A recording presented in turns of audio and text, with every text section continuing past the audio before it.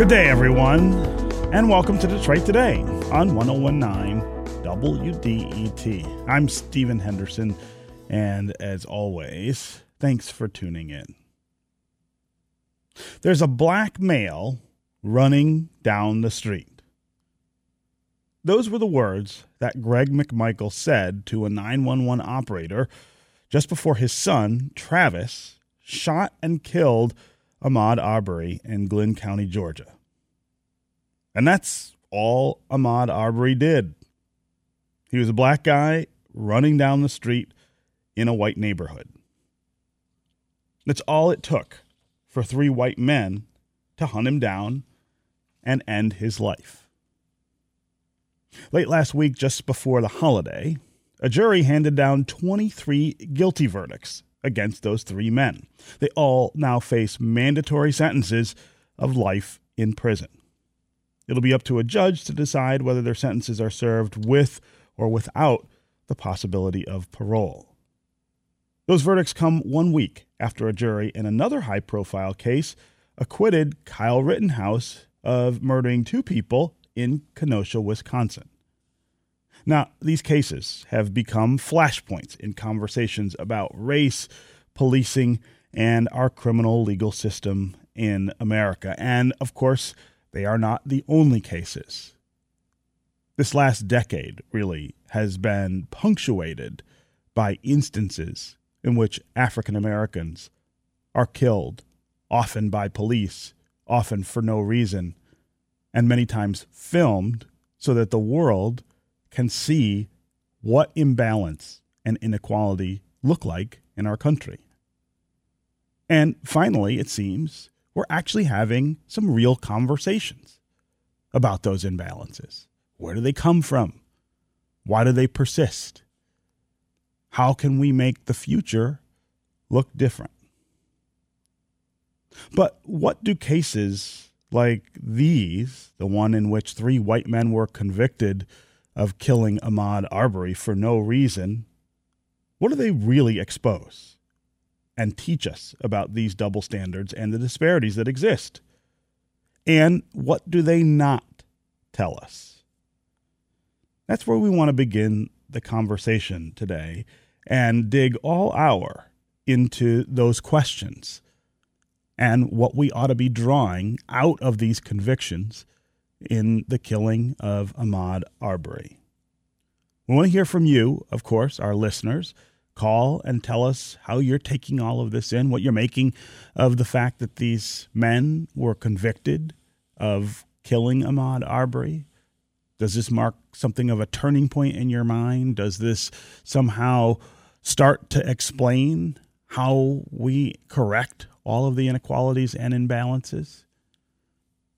Or do you think that this was just one case in which a jury got it right, but that it can't stand very stalwart against the mountain of evidence on the other side that still suggests black lives don't matter as much as they should? As always, the number here on the phones is 313-577-1019. That's 313-577-1019. You can also go to the WDET Facebook page and put comments there, or go to Twitter and hashtag Detroit Today, and we'll work you into the conversation. And we've got two really wonderful experts with us today who have thought a lot about everything that I just said. Yasmin Khader is the Deputy Legal Director at the American Civil Liberties Union and Director of the ACLU's Trone Center for Justice and Equality. She's got an op-ed for Common Dreams titled True Measures of Justice Go Beyond Verdicts in the Rittenhouse or Arbery Trials. Yasmin Khader, welcome to Detroit Today. Thank you so much. It's a wonderful opportunity to be here and wonderful to meet you. Yes.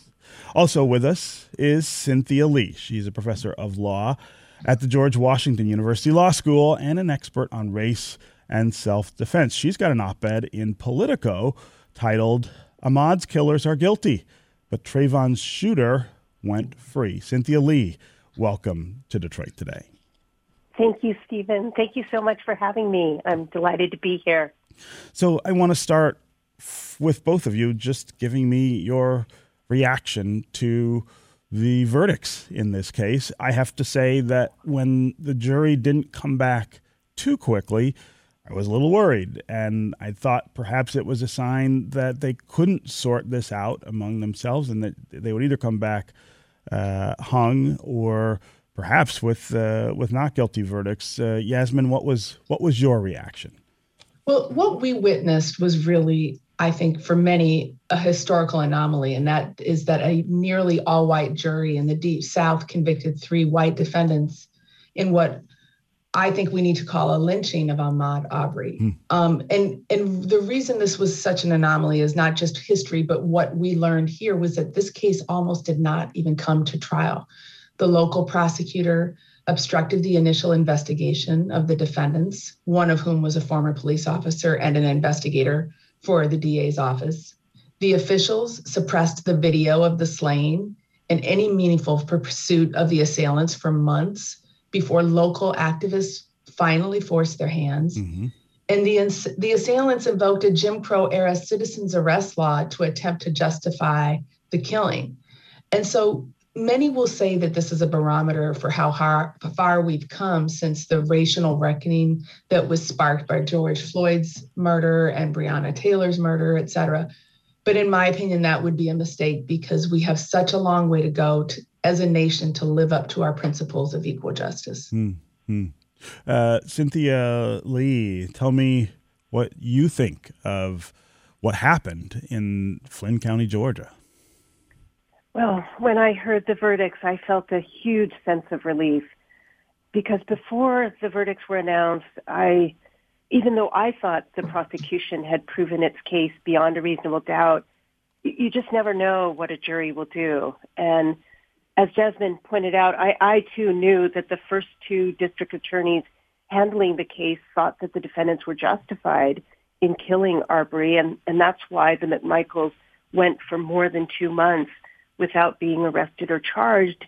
And I knew that if just one juror on that jury saw the facts the same way those district attorneys did, then the jury would not be able to reach a unanimous verdict and a mistrial would have to be declared. So I was just very relieved when I heard the verdicts announced. Yeah. So, Yasmin, I want to talk about that word you used in your initial answer. You are writing, in fact, that Arbery's death must be understood as a lynching. Now, that's a word that has powerful historical context in this country, but I think most people, most white people in particular, would say it is something of the past. It's not something that we see in modern day America. Tell me why you affix that label to what happened. There's 2 reasons that I think it's really important that we characterize this as such. The first is because it was a lynching. I mean, the NAACP has defined a lynching as a violent act used by whites to terrorize and control Black people in the South. And this was an incident of racial terror violence where we had a Black man who was, as you noted, jogging through a mostly white neighborhood, Satilla Shores, and an assumption on the part of the assailants that he must be guilty of something, and then chasing him with their guns and their pickups and shooting him in the chest. That's a violent act used to terrorize and control. But the other reason I think it's so important to call it a lynching is because of our history of lynchings and the importance of noting them as they are in terms of systemic change. Mr. Arbery did not die in vain. The world watched that video because his community didn't rest. They made sure it got out. And just as the world saw the open casket photograph of Emmett Till, they saw what happened to Mr. Arbery. And what that did was bring international attention to racialized violence, which is still at play here. And it also showed the limitations and vulnerabilities of our society that exposed greater structural racism and that is alive and well. So the word lynching brings to note not just this incident and how it is part of our history, but also the underlying exposure value of the exposure of that community. So I think it's largely because of his sacrifice and others' historical sacrifice that we're now in the midst of a really monumental reckoning of racial oppression. It just, I have to say, I remember George Floyd's daughter being interviewed, and she said, "My daddy changed the world." Well, so did Ahmaud Arbery. So I also have to say that as an African American and an African American father in particular, what you're describing is so harrowing and so frightening, and really does reflect the way in which I think African American parents and African Americans, even who are not parents, are living through this century and this decade, and there's something about that just strikes me as unpredictable and just out of nowhere. I mean, if you had told me when I was in my 20s that in my 50s I would be afraid to let my teenage children drive a luxury SUV, on an out-of-state trip, because I just don't want them ever to interact with the police in that situation, I would have said there's no way that's going to still be the case in 2021. And yet, as you point out, the context, the historical context of violence against African Americans and the African American community is as powerful in 2021, perhaps, as it was in 1921. Is that fair? Things are different, and then, as you point out, in many ways the same. But I think that when we're looking at that fear, and I hear you, I'm also African American parent in my 50s with children that every day when they go out in the world, I wonder what is coming their way. It's not just the threat of racialized violence, but it is also the reality of structural racism. And that, I think, is something that I didn't expect to be the case, that we wouldn't have progressed farther than we are on those points as well. So I think it's fair that we need to be concerned. I think it's fair that we need to be energized and working toward progress. But I think we need to look deeper at the other structures of racism that are not out and out the type of violence that we've seen here, but are a different type of systemic oppression, which is a different type of violence. Yeah. I'm talking about the Ahmaud Arbery verdicts, the verdicts in the murder of Ahmaud Arbery, with Yasmin Kader, who is the Deputy Legal Director at the American Civil Liberties Union and Director of the ACLU's Trone Center for Justice and Equality. She's written an op-ed for Common Dreams titled "True Measures of Justice Go Beyond Verdicts in the Rittenhouse or Arbery Trials." Also with us is Cynthia Lee. She's a professor of law at the George Washington University Law School, an expert on race and self-defense. She's got an op-ed in Politico titled "Ahmaud's Killers Are Guilty, but Trayvon's Shooter Went Free. Here's Why." We want to hear from you during this conversation as well. These verdicts in the cases against the white men in Georgia who killed Ahmaud Arbery while he was simply jogging through a white neighborhood came down just before the holiday break. What did you make of these verdicts? Did they inform your sense of the reckoning that is happening in America right now, where we're talking, I think, more frankly, about systemic inequality, its history, its present, and how we make a different future? Or did you think that this was maybe just a single case where a jury got it right, where 12 men and women sat down, looked at the facts, and decided that there wasn't another way to adjudicate this case, and that it doesn't necessarily reflect anything larger about systemic inequality or racism, policing, all of the things that we've been talking about. As always, the number here on the phones is 313-577-1019. That's 313-577-1019. You can also go to the WDET Facebook page, put comments there, or you can go to Twitter and hashtag Detroit Today, and we'll try to include you in the conversation that way.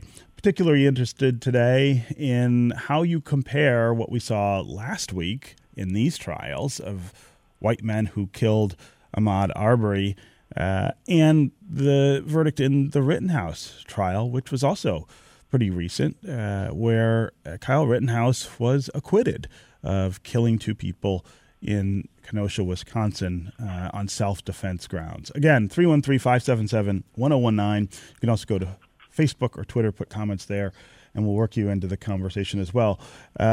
Cynthia Lee, I want to talk a little about the comparison between this case and the trial of George Zimmerman, the man who killed Trayvon Martin. You say that these two cases have some eerie similarities.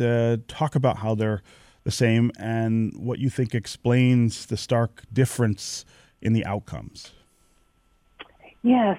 In terms of similarities, in both cases, you had a defendant who thought a young black man seemed out of place in the neighborhood, who suspected the young black male was engaging in criminal behavior. In particular, it was burglary in both cases was suspected. In both cases, you had a defendant who shot and killed an unarmed young black male and then claimed it was self-defense. And in both cases, you had a defendant who claimed he thought the black male victim was going to gain control of his gun and use it against him. And then in both cases, the men responsible for taking another human being's life, both cases, the men were not arrested immediately and may never have been arrested if it hadn't been for nationwide protests demanding accountability. In the Trayvon Martin case, George Zimmerman wasn't arrested for 6 weeks, and it was only after the facts of the case got out to the public and people started marching in the streets demanding accountability and holding vigils for Trayvon Martin. And then in the Arbery case, the McMichaels, too, as we talked about earlier this hour, they weren't arrested for, I think it was 74 days after the shooting. And it was only because video of the shooting was leaked and then caused or there were nationwide protests demanding accountability. Now, how to explain the differences in the outcome? There's a lot of factors that, of course, go into any jury verdict, but here are some factors that I think explain the differences. First, I think the country is in a really different place today than it was in 2013 when the Zimmerman trial took place. We have to remember that the movement for Black Lives really got its start only after George Zimmerman was acquitted of all charges, and it gained momentum after the death of George Floyd in May of 2020. That movement for Black Lives turned a spotlight on racial injustice and the ways in which Black lives are not valued the same as other lives. And it really helped to change attitudes about race and racial justice in this or injustice, I should say, in this country, as reflected in the thousands of people of all races and ethnicities who took part in the protests, who took to the streets in support of racial justice for George Floyd and the other Black and brown individuals who had been killed at the hands of police, and individuals like Ahmaud Arbery. He wasn't killed by a police officer, but by civilians. The video of Ahmaud Arbery's death came out in May of 2020, just a few weeks before George Floyd's death. And Arbery's death became a reminder of how Black men are seen as dangerous threats, not just to law enforcement, but to civilians as well. Another difference is that in the Trayvon Martin case, while there were widespread protests in 2012, when people first learned of Martin's death and the fact that Zimmerman was allowed to walk away without being arrested, by the time Zimmerman was tried a year later in 2013, the racial protests had died down and there wasn't that same nationwide spotlight on the case as there had been a year earlier. in Arbery's case, the racial protests continued for months after George Floyd's death. I mean, we saw people in the street well after the death of George Floyd. And even though we didn't have people marching through this in the nation, marching through the streets during the trial, we had members of the Black community who were standing vigil outside the courthouse every day. And we had prominent members of the Black community in the courtroom sitting with the family as a reminder that this was a case that was very important to the Black community. And we also had a different judge and a different set of prosecutors. In the Zimmerman case, the judge made clear she wanted to run a colorblind trial. She refused to let the prosecutors use the term racial profiling to describe Zimmerman's actions, even though it was widely thought that he had engaged in racial profiling. And the prosecution acquiesced, basically telling the judge, we're not going to talk about race. We have no intention of calling attention to race. And then in closing statements, the prosecution told the jury, this case is not about race. It's about right and wrong. And then after the trial, the lead prosecutor on the case told the press that this case was not about race. So there was this denial of the significance of race. Whereas in the Arbery case, the judge presiding over the trial seemed to have more of an awareness of the racial tensions underlying the case. You could see this in his rulings when he expressed concern about the jury that ended up being mostly white because the defense struck almost all the Black jurors from the jury. And this prosecutor seemed very aware of the implicit bias that probably led the men to do what they did. So we have all these differences that there's, of course, differences in the facts as well, but these are some of the differences that don't always get highlighted. Yeah. Okay, we're going to take a quick break, and when we come back, we're going to continue this conversation about the convictions of the three white men who killed Ahmaud Arbery while he was jogging through a neighborhood. We want to continue to hear from you on the phones and on social media. We've already got some folks queued up to speak with us about this. Jerry in Detroit, Janet in Detroit, you'll be up first. If you want to join them on the phones, 313-577-1019 is the number here on the phones. That's 313-577-1019. You can also go to the WDET Facebook page or to Twitter, where we've already stockpiling a few comments, and let us know what you think about the convictions in this case, how they fit into the narrative of systemic inequality and racism. We'll be right back with more Detroit Today.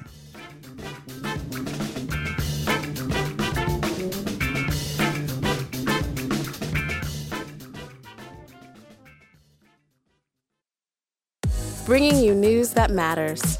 Stories that impact your life. Music from the Motor City and around the world. This is 1019 WDET, Detroit's NPR station.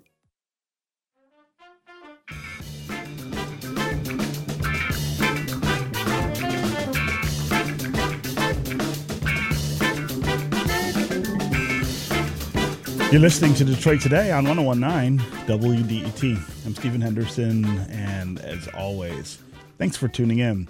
My guests this hour are Yasmin Kader. She is the Deputy Legal Director at the American Civil Liberties Union and Director of the ACLU's Trone Center for Justice and Equality. Also with us is Cynthia Lee, a professor of law at the George Washington University Law School and an expert on race and self-defense. We're talking about the convictions of three white men in Flynn County, Georgia, for killing Ahmaud Arbery while he was doing nothing more than jogging through a white neighborhood. Our guest, Yasmin Kader, is comparing this to lynching, the kinds of state-sponsored even violence, and absolutely a huge part of this country's racist history.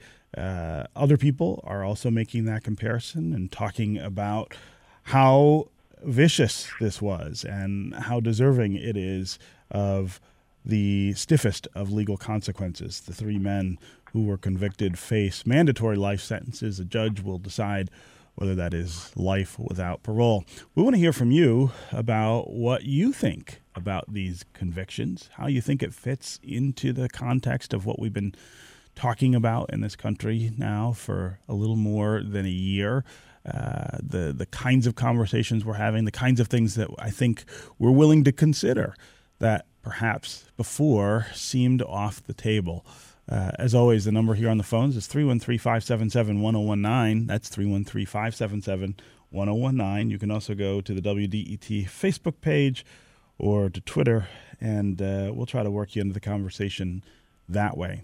Let's start today with Janet in Detroit. Janet, welcome to the show. Good morning, and thank you for taking my call. Mm-hmm. I am originally from Alabama. But I have been in Michigan since 1970. This is where I did my working years. But my son and I and his dad were planning to go home to Alabama for Christmas. And my husband can't take the trip with us. I had planned to stay, but I won't stay. And this is my point is to your point about driving an SUV upscale and being afraid to come back traveling interstate. And we have had the experience of where we were coming back to Detroit, my son and I, stopped by a state trooper at night who didn't give him a ticket but started questioning him about the vehicle and the rims that were on the car, and if we had made the wrong answers or the wrong move to reach to the glove compartment, there would have been trouble. My son was taken off the highway years ago coming back from college, taken up into the hills of Kentucky, and he was driving alone. I won't stay on the vacation. I will come back with him, because I feel like that's an extra measure of protection to keep him because he's a black male traveling alone. Yes. Janet, I really appreciate you calling and sharing that experience. Yasmin Cater, this is life for us as African Americans, and I'm not sure that white America always quite understands how pervasive this is and how much just a part of our existence is framed by these kinds of experiences and the fears that come with them. I know. And let me first just say to Janet, thank you so much for sharing that. And I'm a mother too. I'm a wife. And I think about these things every time my husband and my children step out of the house. The fact that we're living with that either in the front or the back of our minds means that it is a different walk for us. And that is just so true. What I want to say, though, is that doesn't mean that we stop the struggle or we stop fighting. And it's part of the reason I have to tell you that I'm so proud to be here at the ACLU, because we are standing up for the rights of all people, including and especially Black and brown people who are facing this type of violence and harassment. And we are here to combat that type of fear in all the structures that we have, from police violence and harassment that Janet just noted, to discriminatory election practices, to discriminatory discipline and criminalization of our children in school, to discrimination and bias in housing and employment. And so while I hear Stephen, me and you and Janet talking about this reality for ourselves and our children, I do have tremendous hope, because I know that there's good people that are still here, that are not giving up, and that we're going to fight it on all levels. Yeah. Again, Janet, really appreciate the call and you sharing that really frightening and real experience. Let's go to Jerry in Detroit. Jerry, what's on your mind? Good morning, Stephen. Stephen, I dig the bumper music. I hope to shop for it someday. That's done by Sam Bobian, who is one of the engineers here at WDET. He provides all of the music that we have here on Detroit Today. So we can put you in touch with him if you want. But what's your question, Jerry? All right. First a comment and then a question. I don't know if a lot of times when cases like this come like this, especially if it's like it's the Trayvon Martin case or the Ahmaud Arbery case or a lot of the racist police shootings, the tendency on the part of a lot of racist white people, particularly on the right, is to basically blame the victim for their own deaths, and they will tell all sorts of lies about the person who died because being dead, we'll never hear their side of the story. And also, I like to ask the guest if she thinks the sort of kind of right-wing white male gun culture plays a role in a lot of these shootings, because the white man tends to have quite a long love affair with firearms. Jerry, really appreciate the call and the really provocative questions. Cynthia, you say that it's important to highlight race in certain trials, and that's based on decades of social science research. In this case, the defense made no bones about their appeal to what they believed, I think, would be the racist instincts of at least one juror. I mean, I'm not sure. I don't sit and watch trials frequently, but I'm not sure I saw or I have ever seen a defense strategy that was so predicated on the idea of dehumanizing the victim on the basis of racist tropes, as I did in this case. Can you talk about what that social science research tells us about that kind of strategy? Yes, and I want to thank the caller. Thank you, Jerry, for your comment. And you're so right that there is a tendency on the part of certain folks to blame the victim for their own death. And we saw this in the Ahmaud Arbery case, and it was highlighted when one of the defense attorneys, Laura Hogue, an attorney for Gregory McMichael, suggested that Arbery came into the neighborhood where he was shot to engage in criminal activity, and she invoked this very ugly stereotype about blacks and actually drew gasps from the courtroom and harsh criticism from legal observers when she stated, quote, turning Ahmaud Arbery into a victim after the choices he made does not reflect the reality of what brought Ahmaud Arbery to Satilla Shores in khaki shorts with no socks to cover his long, dirty toenails. I mean, I was aghast when I heard that. I couldn't believe. And I'm really glad that this did not work with the jury. I think there was an attempt there to play to a certain mindset that would agree that with the dehumanization that this comment reflected and the triggering of racial stereotypes about African Americans as criminals, and that's what this case was all about, was these men who assumed that Arbery, because he wasn't from the neighborhood, that he must have been running away from a crime scene, that he must have been doing something criminal at the construction site. He must have been stealing something, and that's why he was jogging in the neighborhood. Now, with respect to the social science research, there's actually several lines of important social research that intersect in this case.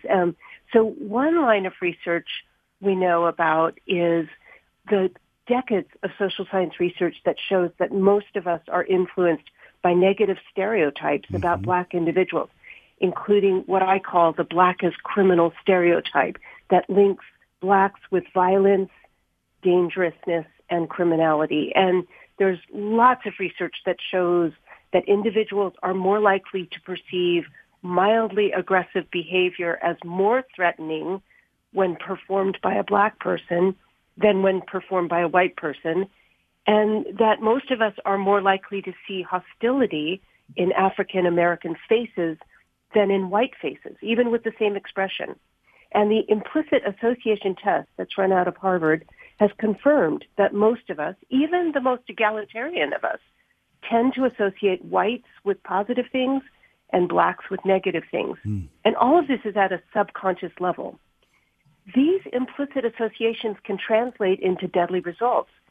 So you have numerous what I call shooter bias studies that find that people are quicker to see a gun in the hands of a black person than they are to see a gun in the hands of a white person, and that this is true even when the black person is actually unarmed. Now, less well known, and this is something that I try to highlight in my article on Trayvon Martin that is referenced in my op-ed in Politico, is decades of social science research that indicates that when race is not made salient or not highlighted, jurors tend to treat black defendants more harshly than similarly situated white defendants. So you have the exact same facts. These jurors are tested, the exact same facts. But if you don't highlight race, then the jurors tend to favor white defendants, and they don't convict white defendants as much as they convict black defendants, similarly situated black defendants. However, and this is what the amazing thing is, when race is highlighted, then jurors tend to treat similarly situated black and white defendants the same. And the research suggests that the researchers theorize that the reason for this is that when race is made salient, jurors may be more on guard and may consciously try to suppress what would otherwise be stereotype, congruent, automatic responses that would otherwise take over and guide their decision-making. If race is not made salient, if it's not highlighted, then they may be less likely to monitor their behavior for signs of prejudice and therefore more likely to render judgments based on racial bias, or tainted by racial bias. Wow. Okay, we're going to take another quick break, and when we come back, we're going to continue this really interesting and incisive conversation about the convictions of the three white men who killed Ahmaud Arbery. We also are going to continue to include you in the conversation. We'll hear from Melissa in Metro Detroit and Bill in Farmington Hills next. We'll get to some of our social media comments as well. If you want to join us, 313-577-1019 is the number here on the phones. You can also go to Facebook or Twitter and put comments there and become part of the program that way. We'll be right back with more Detroit Today.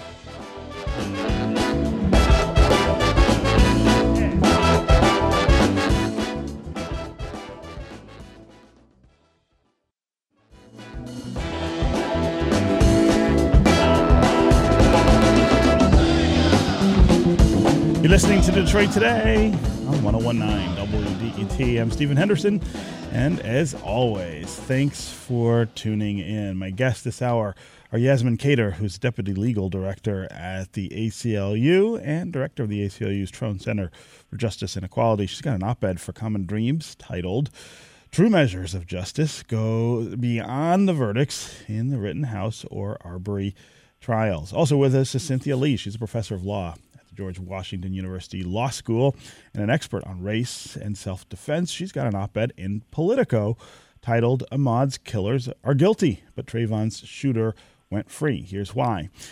We're talking about these convictions last week in the trial against the three white men who killed Ahmaud Arbery while he was jogging through a white neighborhood in Georgia. What do those convictions tell us about where we are in the discussions about racism and systemic inequality, which have, I think, reached a real intensity over the last year and a half since the murder of George Floyd in Minneapolis. What is next? Where are we headed with all of this? Is this conviction a sign that we are taking all of these things more seriously? Is it a pivot point, perhaps, in the narrative of violence against African Americans that often so often goes unpunished? Or is this just about 12 men and women sitting in a room and getting the facts right in a specific case? As always, the number here on the phones is 313-577-1019. That's 313-577-1019. You can also go to Facebook and Twitter, put comments there, and we will include you in the conversation that way. Let's go to Melissa in Metro Detroit. Melissa, what's on your mind? Hi, Stephen. Hello to your guests. So I think the verdict is just, and I think it's really disturbing if you go back, and I think one of the guests mentioned, if you go back and look at what began these incidents, was that property is more important than human life. And I find that really disturbing. And this whole idea of protecting someone else's property by brandishing a gun, it's just a rationalization. It's just a justification for some people to intimidate people, provoke conflict, and then kill people. And that's all it is. Yeah. Melissa, I really appreciate the call and your comments. Thank you very much. Let's go to Bill in Farmington Hills. Bill, welcome to the program. Thank you for taking my call, Stephen. Mm-hmm. I am enveloped with so much emotion, but there's three things that I wanted to get out. The first thing is about the sentencing, which is to come. Second thing is about accountability. And the third thing is about training and reflection on how law enforcement responds to people on the ground level, which goes across the country, probably the world. Mm-hmm. The sentencing is coming, but it should be scrutinized. The accountability is the most important part of what I wanted to say. The law enforcement, the prosecution, and the officials in Satilla Springs and the way they handle this entire incident should be looked at, and people should be lose their jobs, punished, whatever it takes, because they just passed the ball one after the other until the state of Georgia got involved. That's what I wanted to say. Yeah.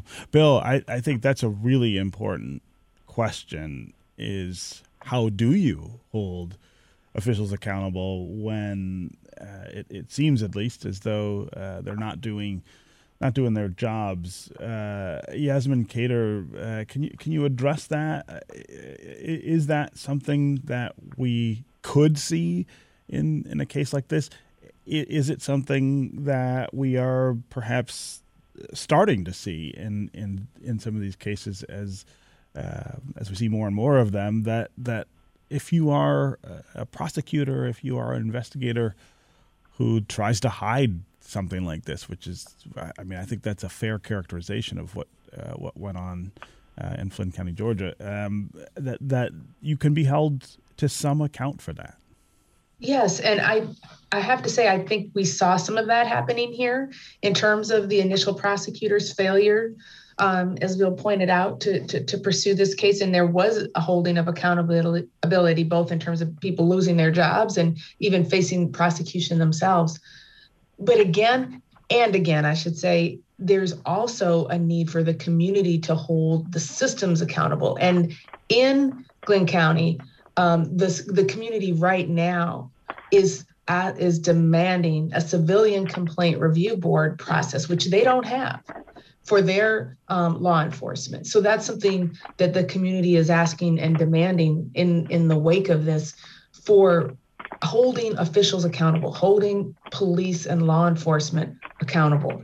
So there are ways that can happen. And I think another really important way is that we need to vote.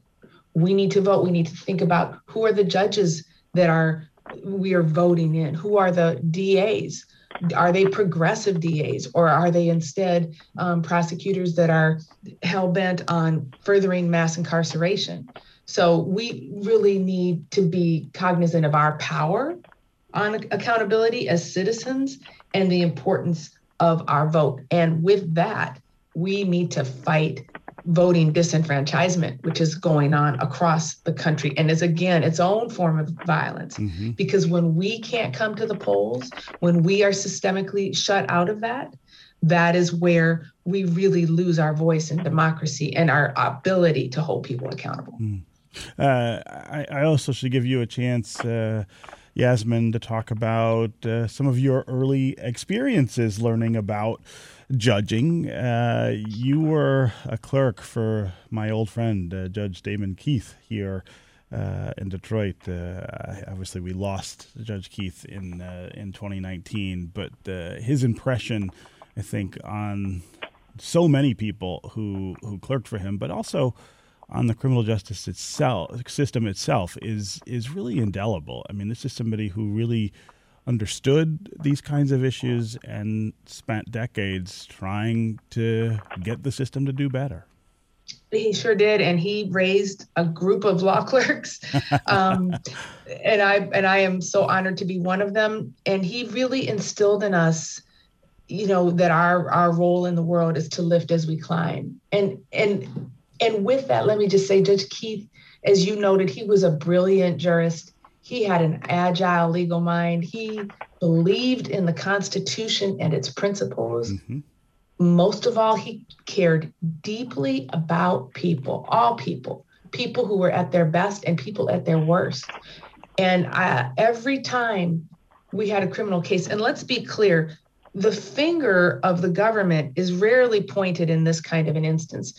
Instead, the finger of the government is, as we know, the majority of the time, or inequitably pointed towards poor people and people of color who find themselves caught up into the criminal legal system.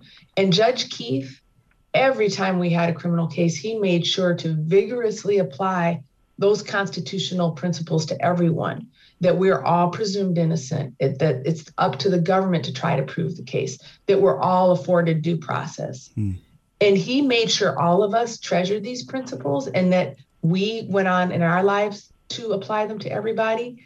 And I'll tell you a story. Every single time a lawyer representing a poor person accused of a crime came before Judge Keith, after they finished their argument, he would stop and make everybody in the courtroom be quiet and thank that person for standing up for people who the world had turned against. Yeah. So he raised us to always apply the Constitution and to care about people who are at their best and at their worst. And I think when we're thinking about this conviction and we're thinking about the criminal legal system, what we can't afford to forget are all of the victims of mass incarceration. Yes. And that is something that Judge Keith cared about deeply. Yes, it absolutely is. I miss him terribly, and on a personal level, of course, but I think we miss him just as much in the criminal justice system and in terms of the things that he would say and do, even up to the very end, that would challenge the system again, just to be a little better. So that's great history for you, Yasmin Cater, that you were one of his many, many law clerks who are doing that work now all over the country. I quickly want to take one more call before we have to end. Don in Southfield. Don, what's on your mind? Hi, how you doing? Good morning. Go ahead. Wonderful show, I might add. I'm a Uber driver, and I'm a person of color, and our passengers were white, and they were intoxicated and acting unruly to where I felt unsafe driving. So I thought, well, man, I may need to call the police, get some assistance. But I was scared to because of everything that's going on today in 2021 even. I mean, I was actually afraid to call the police for help. And so, I didn't. I just, pulled over and addressed the gentleman. And, luckily they calmed down to a point to where I felt safe to continue to ride. Yeah. Well, Don, I don't want to cut you off, but we are going to run out of time. But I think, again, that's so reflective of the many different ways that as African Americans we have to account for this imbalance, this idea that our lives in many cases don't matter as much as other people's, and that calling the cops sometimes does not really solve a problem. Don, I appreciate your call. Yasmin Cater and Cynthia Lee, you both were wonderful, wonderful guests to help us understand these issues. Thank you both for joining us. Thank you. Thank you, Stephen. Thank you. Okay, that's going to do it for us today. I'll be back tomorrow. Hope you will too. This is 101.9 WDET-FM, Detroit's NPR station, your connection to news, music, and conversation. We'll talk again tomorrow.